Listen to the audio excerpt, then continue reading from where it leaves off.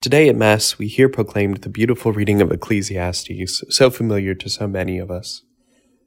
There is an appointed time for everything, and a time for everything under the heavens, a time to be born and a time to die, a time to plant and a time to uproot the plant, a time to kill and a time to heal, a time to tear down and a time to build, a time to weep and a time to laugh, a time to mourn and a time to dance.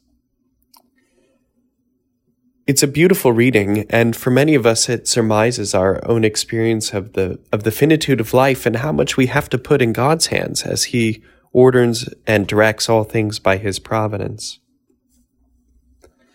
One thing we might forget about these verses, though, is that this excerpt ends with the beautiful comment that, quote, "He has made everything appropriate to its time, and has put the timeless into their hearts, without man's ever discovering from beginning to end the work that God has done."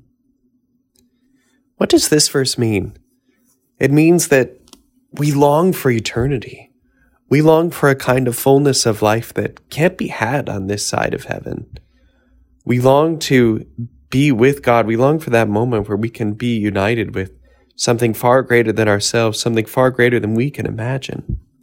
This is what it means that we should long for the timeless without ever discovering from beginning to end all that God has done. This search for the infinite is what describes the restlessness so many of us experience in our lives. That kind of restlessness which, as St. Augustine says, can only be put to rest when we discover God, when we turn our lives over to Him.